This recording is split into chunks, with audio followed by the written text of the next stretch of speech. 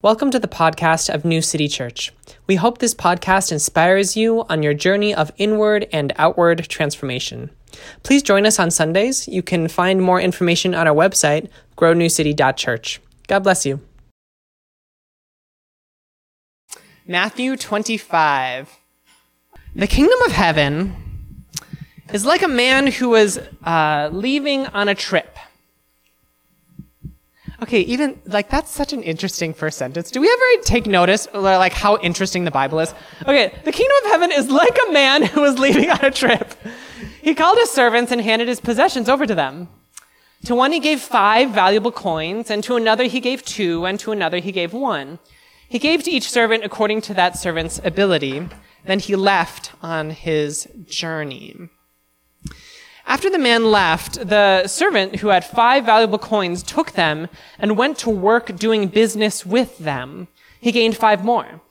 In the same way, the one who had 2 valuable coins gained 2 more. But the servant who had received the 1 valuable coin dug a hole in the ground and buried his master's money. Now, after a long time, the master of those servants returned and settled accounts with them. The one who had received 5 valuable coins came forward with 5 additional coins. He said, "Master, you gave me 5 valuable coins. Look, I've gained 5 more." His master replied, "Excellent. You are a good and faithful servant. You've been faithful over a little. I've put you in charge of much. Come celebrate with me." The second servant also came forward and said, "Master, you gave me 2 valuable coins. Look, I've gained 2 more." His master replied, "Well done. You are a good and faithful servant. You've been faithful over a little. I put you in charge of much. Come celebrate with me." Now the one who had received 1 valuable coin came and said, "Master, I knew that you are a hard man. You harvest grain where you haven't sown. You gather crops where you haven't spread seed. So I was afraid, and I hid my valuable coin in the ground. Here, you have what's yours." His master replied, "You evil and lazy servant. You knew that I harvest grain where I haven't sown and that I gather crops where I haven't spread seed. In that case, you should have turned my money over to the bankers, so when I returned, you could have given me what belonged to me with interest. Therefore, take from him the valuable coin and give it to the one who has 10 coins. Those who have much will receive more, and they will have more than they need. But as for those who don't have much, even the little bit they have will be taken away from them. Now take the worthless servant and throw him out into the farthest darkness." All right. Okay. Happy New Year, everyone.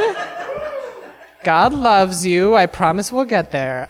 We are starting a brand new sermon series. Oh my gosh! Okay, so can I get a drum roll, please? Ooh, can I get a serious drum roll, please? Yes! We're launching Practicing a Powerful Yes! Okay, so yeah, some of you are ahead of me. So what we're gonna do whenever I announce the sermon series is we're all gonna say yes as loud as you can. Just once, though. Okay.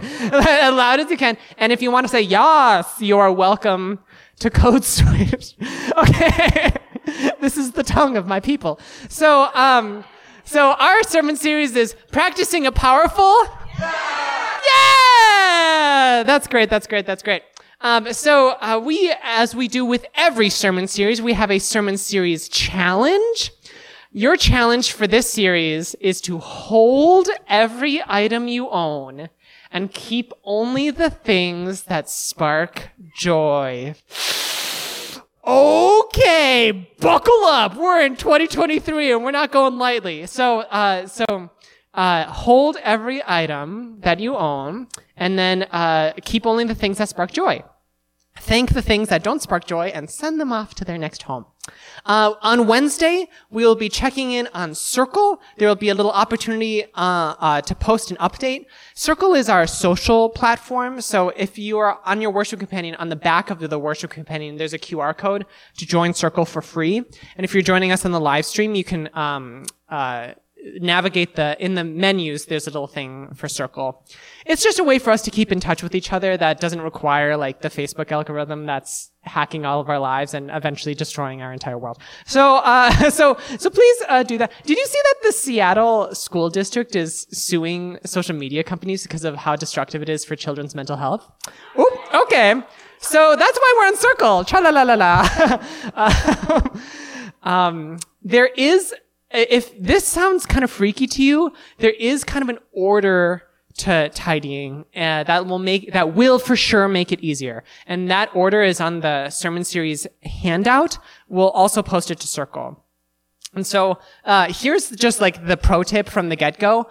Don't tidy the things that have emotional significance for you. We call those mementos. So don't tidy your mementos until the very end. We're going to just tidy the other stuff first to kind of hone your internal discernment, and then we'll do mementos at the very end. So after this sermon, there will be a chance to hear from all of you. I would love to hear from all of you. When is a time when you faced a hard decision and discerned an answer? When is a time when you faced a hard decision and discerned an answer? So after this sermon, there will be like an open mic, and then if like 2 or 3 folks want to share, you'd be welcome to. Out of legal obligation, I also must name that I did email Marie Kondo and was like, hey, can I just like use your thing for my church in this sermon series? And she said, actually, Sid from the KonMari team replied and said, you can just give a little bit of attribution. So just saying up front that a lot of my journey with tidying has been deeply informed by The Life-Changing Magic of Tidying Up, which is kind of her main book, as well as her 2 Netflix series, Tidying Up, which looks at kind of your personal, how to tidy up your home, as well as Sparking Joy, which is about tidying up your workplace, which is also very good. So, yep. Sid, if you're watching, that one's for you. So let's dive into scripture a little bit. Just to review, we heard about a story about a person who gave 5 coins to one person, and that person with 5 coins was able to turn it into 10 coins. A person who got 2 coins, that was able to turn it into 4, and a person who got 1 coin and turned it into nothing. And I want to name right up front that interpreting this parable without a kingdom mindset gets real bad real fast. Like, seeing this as like a scriptural imperative to be a terrible capitalist is like to basically like a divine sanction for being the bad guy of like every kid's show is like like this is not what this scripture is about. This scripture is not about get rich quick. This scripture is not about you're only valuable if you're earning a profit. This scripture is not about like your job on earth is to dominate the business sector. Like that's not what this scripture is about. And we can tell because we can put this scripture in conversation with other things that Jesus said in the book of Matthew. This is a tool, by the way, for whenever you're interpreting scripture, is to try to think of like, what is the general message and how can we put these several parables in conversation with each other so that we don't just kind of take one and then run with it to justify our multi-level marketing scheme. So if we look at Matthew 19, which is just a couple chapters before, we have this swanky little scripture that says, "Go sell your possessions and give the money to the poor, and you will have treasure in heaven." So like, right off the bat, and this is one of like a jillion of Jesus really talking about how we're supposed to relate to money. Several times throughout all of the Gospels, Jesus talks about the risk of accumulating wealth. In the Gospel of Luke, he talks about you can't serve God and wealth at the same time. Ooh, okay. And so like, as a scriptural interpreter, I look at the other parts of the Gospel and say like, this scripture, therefore, can't really be about simply the accumulation of money. Like, this can't really be about the coins being literal currency that it's our job to multiply.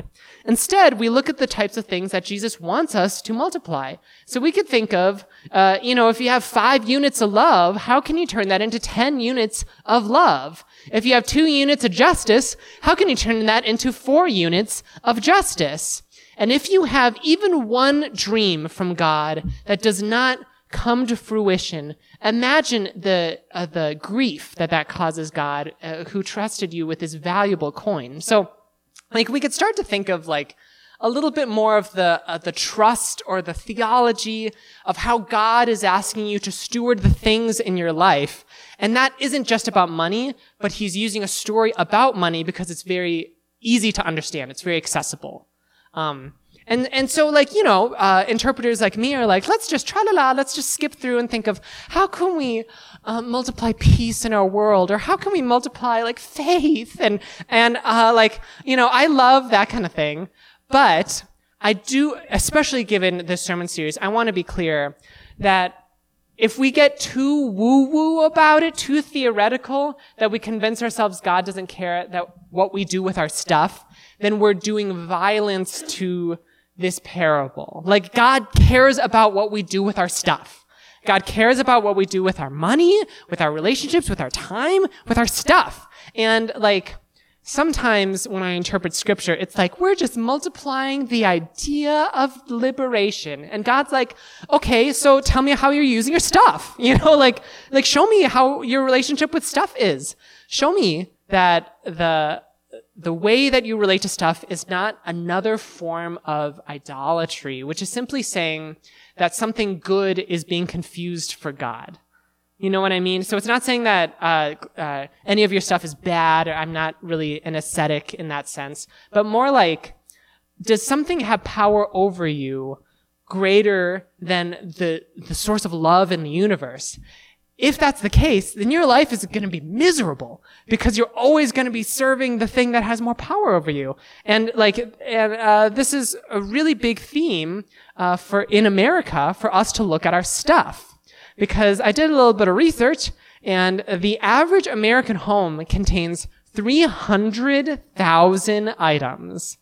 The average American home contains 300,000 items, which means even if you're like on the lower end of that curve, like me, even if you grew up where you didn't have a lot, that's still like 100,000 items. Like, that's still like many thousands of things going on, right?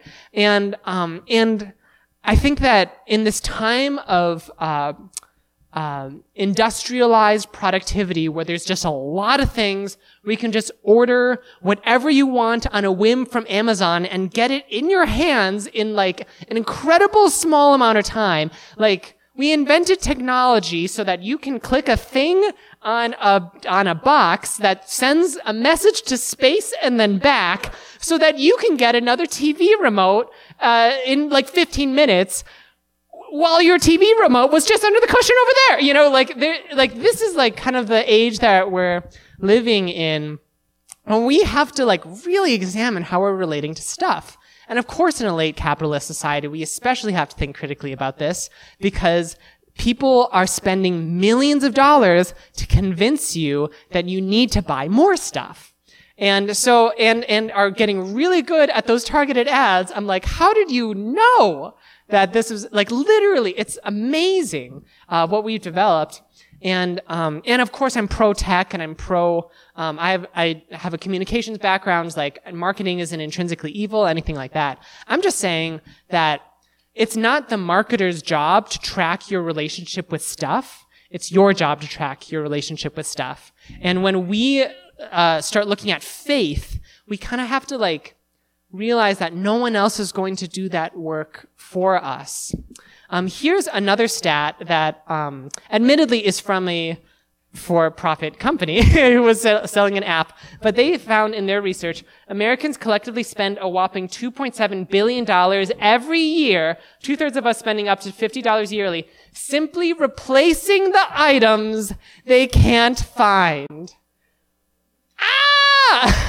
Like, we got an issue here, folks. Like that's an issue. Like if we're spending $50 a year on stuff, that's $50 that we could be spending on enjoying time with our friends, for taking that so-called self-care that you're so elusively trying to grasp for giving to the poor, for like helping someone have a warm meal. Like there's like other ways that $50 could do something, and we're losing our stuff, and we can't even like find the things that we already have, and so we're replacing it. Like, do you see how this starts to be like a matter of spiritual significance?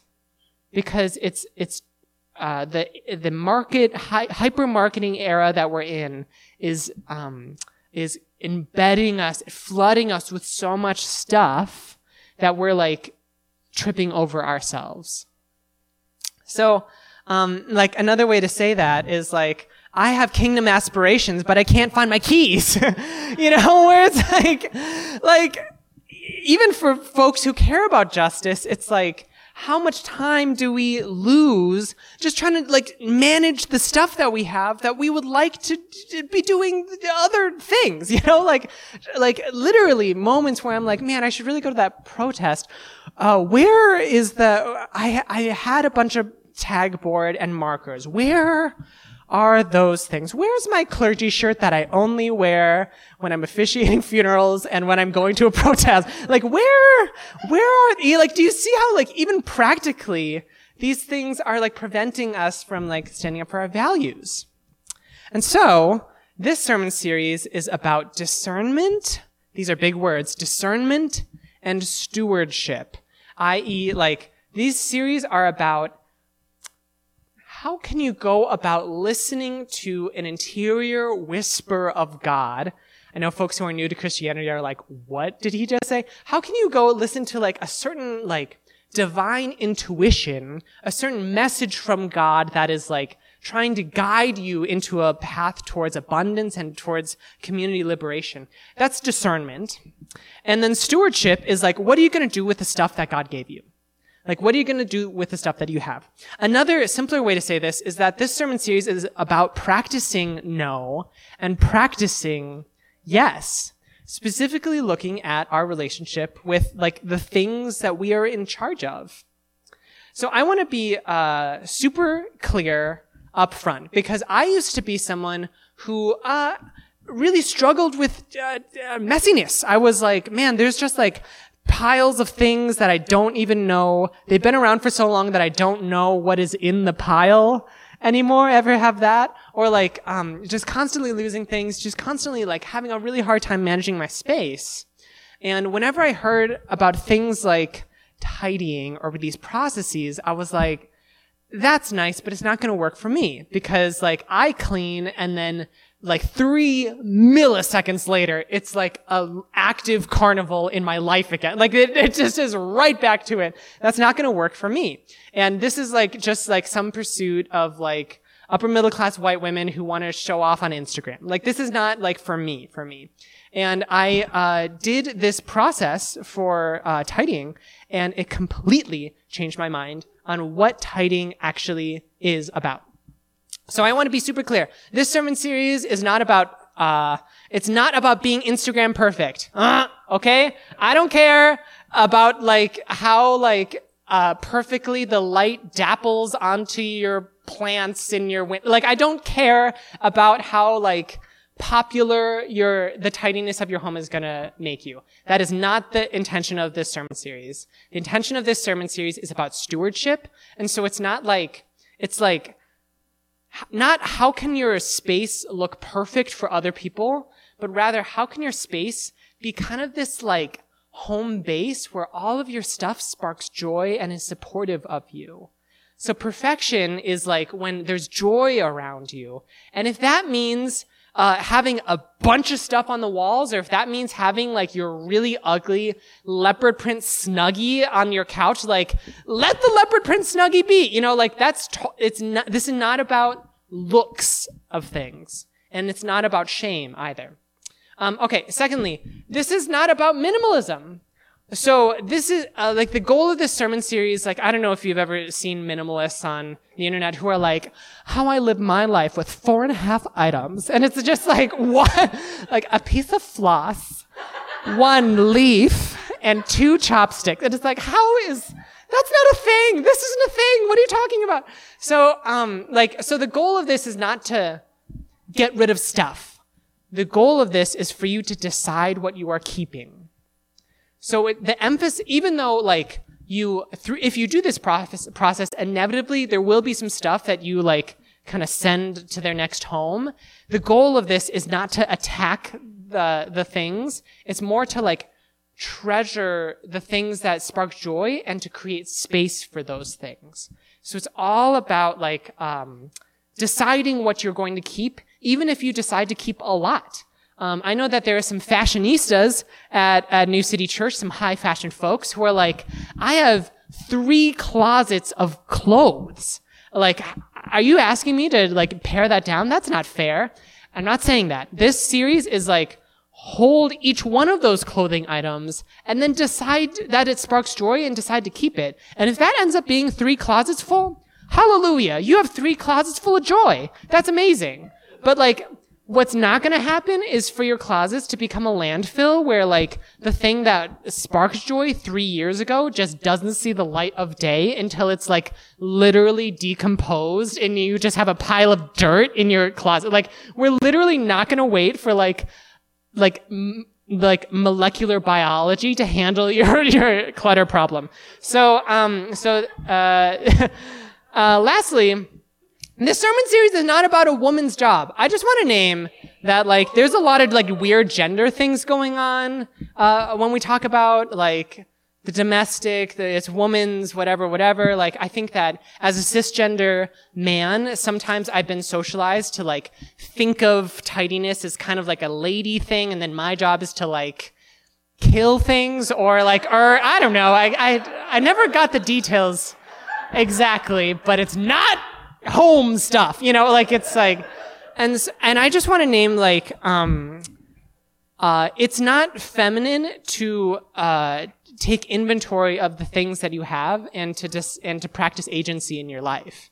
It's like that's like a human being thing. That's not like a gendered thing, and it's really unjust to expect women in our lives to perpetually clean the spaces that we're occupying, men. So like we kind of have to take responsibility for our stuff as well. And just to put an exclamation point on this point, I Googled top NFL football player because I was like, I'm trying to let's look at masculinity and the how they relate to their homes. And so I turned up Aaron Donald, who's the number 1 NFL, worth like a player who earns millions of dollars. And I looked at pictures of his home. Y'all, it's tidy, okay?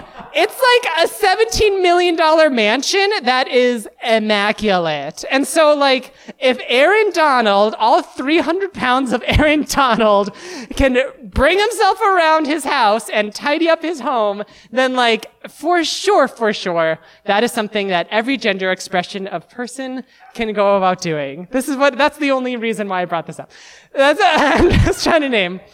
And in the wisdom of tidying, the goal is to work from the things that you have the least emotional attachment to, or like the things that are easiest to decide if they spark joy, and then work your way down to the things that are the hardest to decide if you spark joy.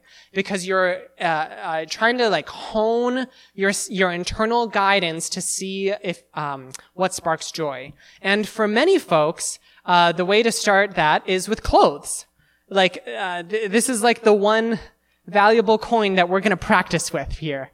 That like we're going to start looking at clothes because most folks have pretty strong opinions about their clothes. And and most folks, no matter what economic standing you're in, most folks have clothes. And so we're going to start looking at clothes and look at whether or not these items spark joy. So here's your process. Place every article of clothing you own into one pile. Uno. Just one pile. Everything. Everything that can be considered a garment. I feel the collective distress in the room rising.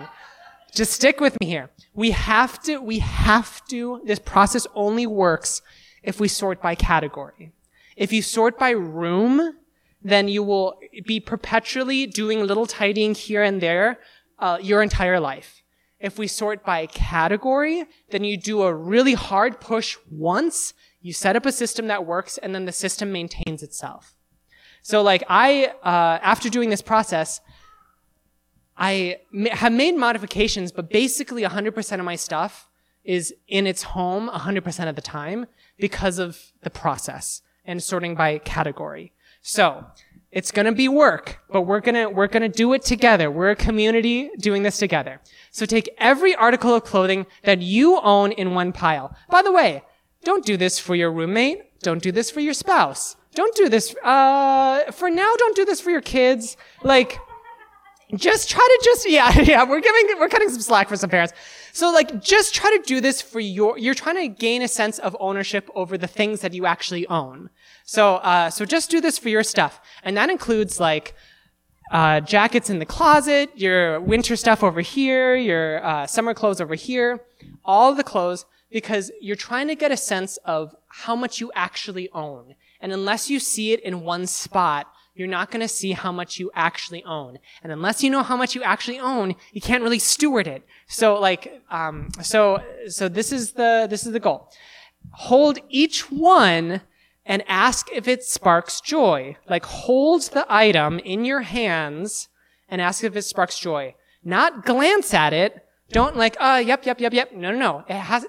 You're trying to connect into your like gut instinct about this. Hold each one and see if it sparks joy. If it does spark joy, then store it visibly. And what I mean by that is, if it's out of sight, then it's out of mind. So try to store something in a way that when you open the drawer, it's very easy to see what is in the drawer. When you look at the closet, it's very easy to see what looks in the closet.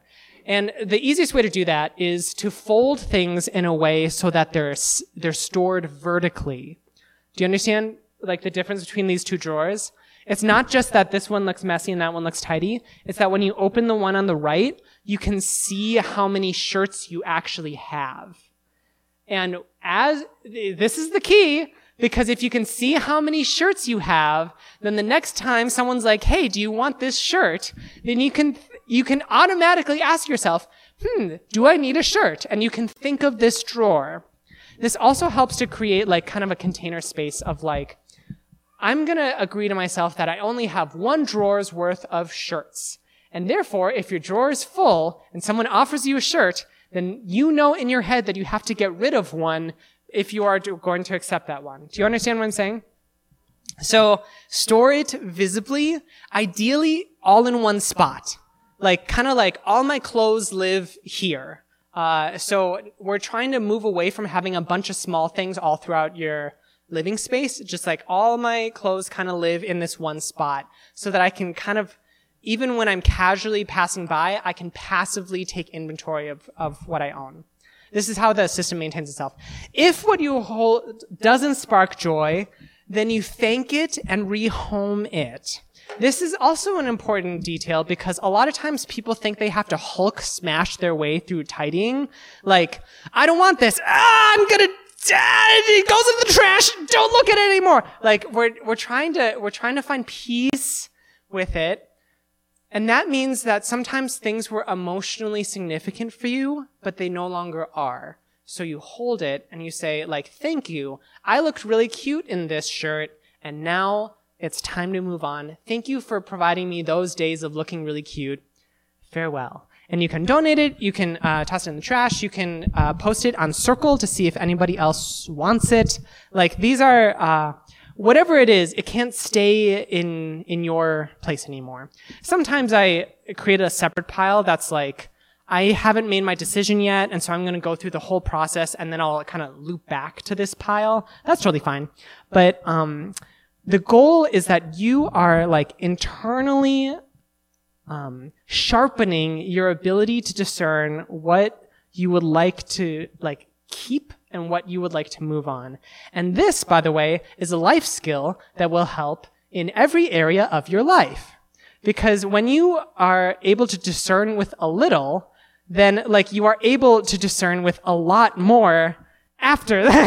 Like if you're like discerning a little with your life, then eventually you'll be able to create space to receive things that are more intensively part of your life. And just to create a very tangible example, like I Marie Kondoed through my whole belongings. Everything changed. It significantly changed my life. And because of that confidence of having a little bit more agency in my space, I said yes to pastoring a second church at Northeast. So like, there's a certain like wherewithal and confidence that you get from this, but it only comes when you connect with your body and you cultivate the intuition. Amen? Amen.